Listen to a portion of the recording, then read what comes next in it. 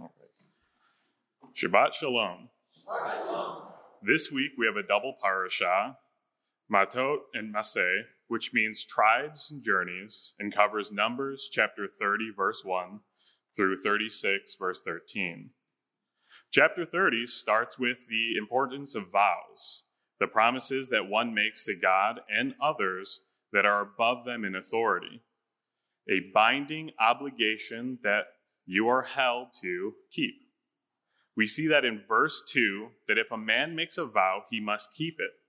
Anything that comes from his mouth, he must do. There is no breaking it. He is held to what he says.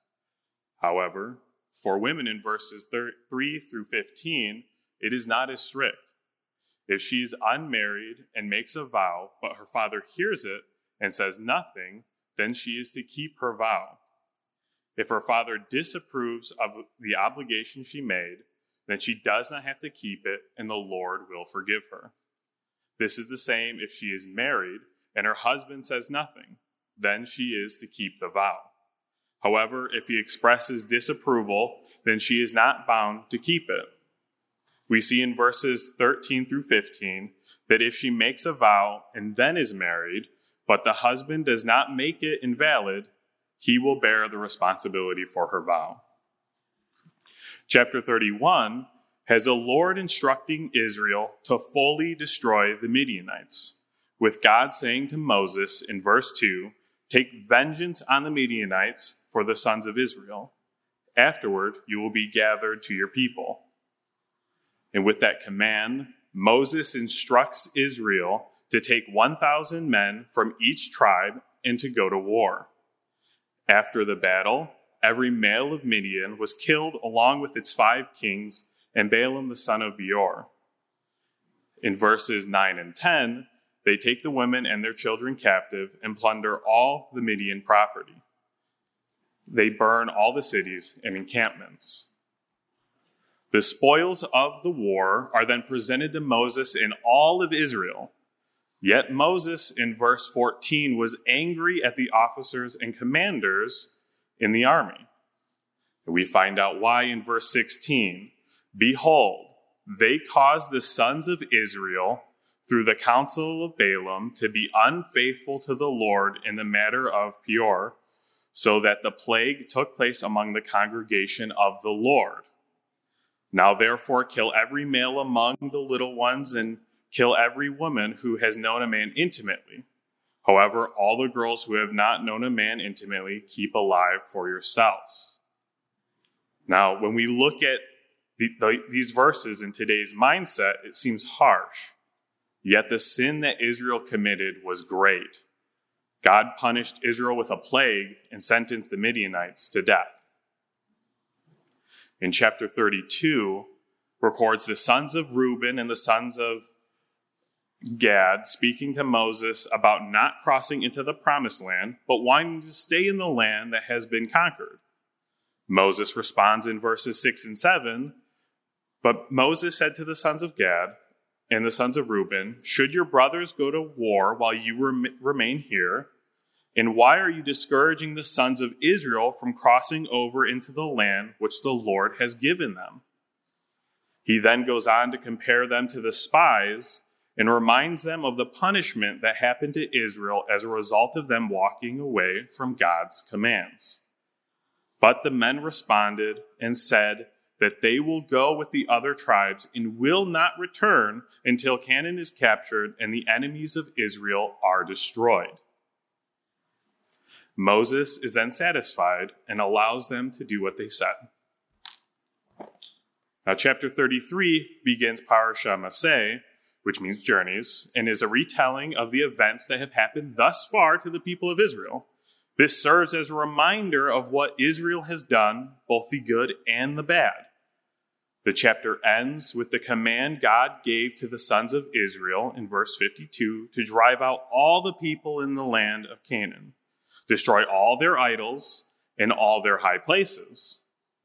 If they do not do those things, then the people of Canaan that remain will be a thorn in their sides.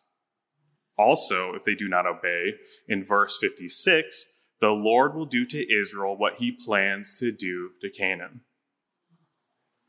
Now, chapter 34 begins with God telling Moses the boundaries of Israel after they take the land.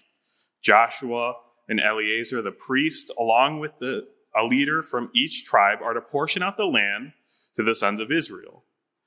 The only ones that did not get an inheritance were the Levitical tribe. We found out why in Deuteronomy 18, verses 1 and 2.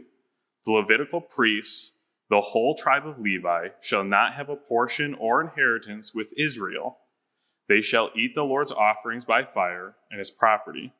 They shall not have an inheritance among their countrymen. The Lord is their inheritance, as he promised them. The reason is God is their inheritance, which is greater than any physical land. And in chapter 35, we read that though the Levites were not given land, they were to receive 48 cities within the promised land. And of the 48 cities, the Lord portions off 6 cities for refuge, which the Levites are in charge of. 3 cities are in the land of Canaan, and 3 are in Jordan.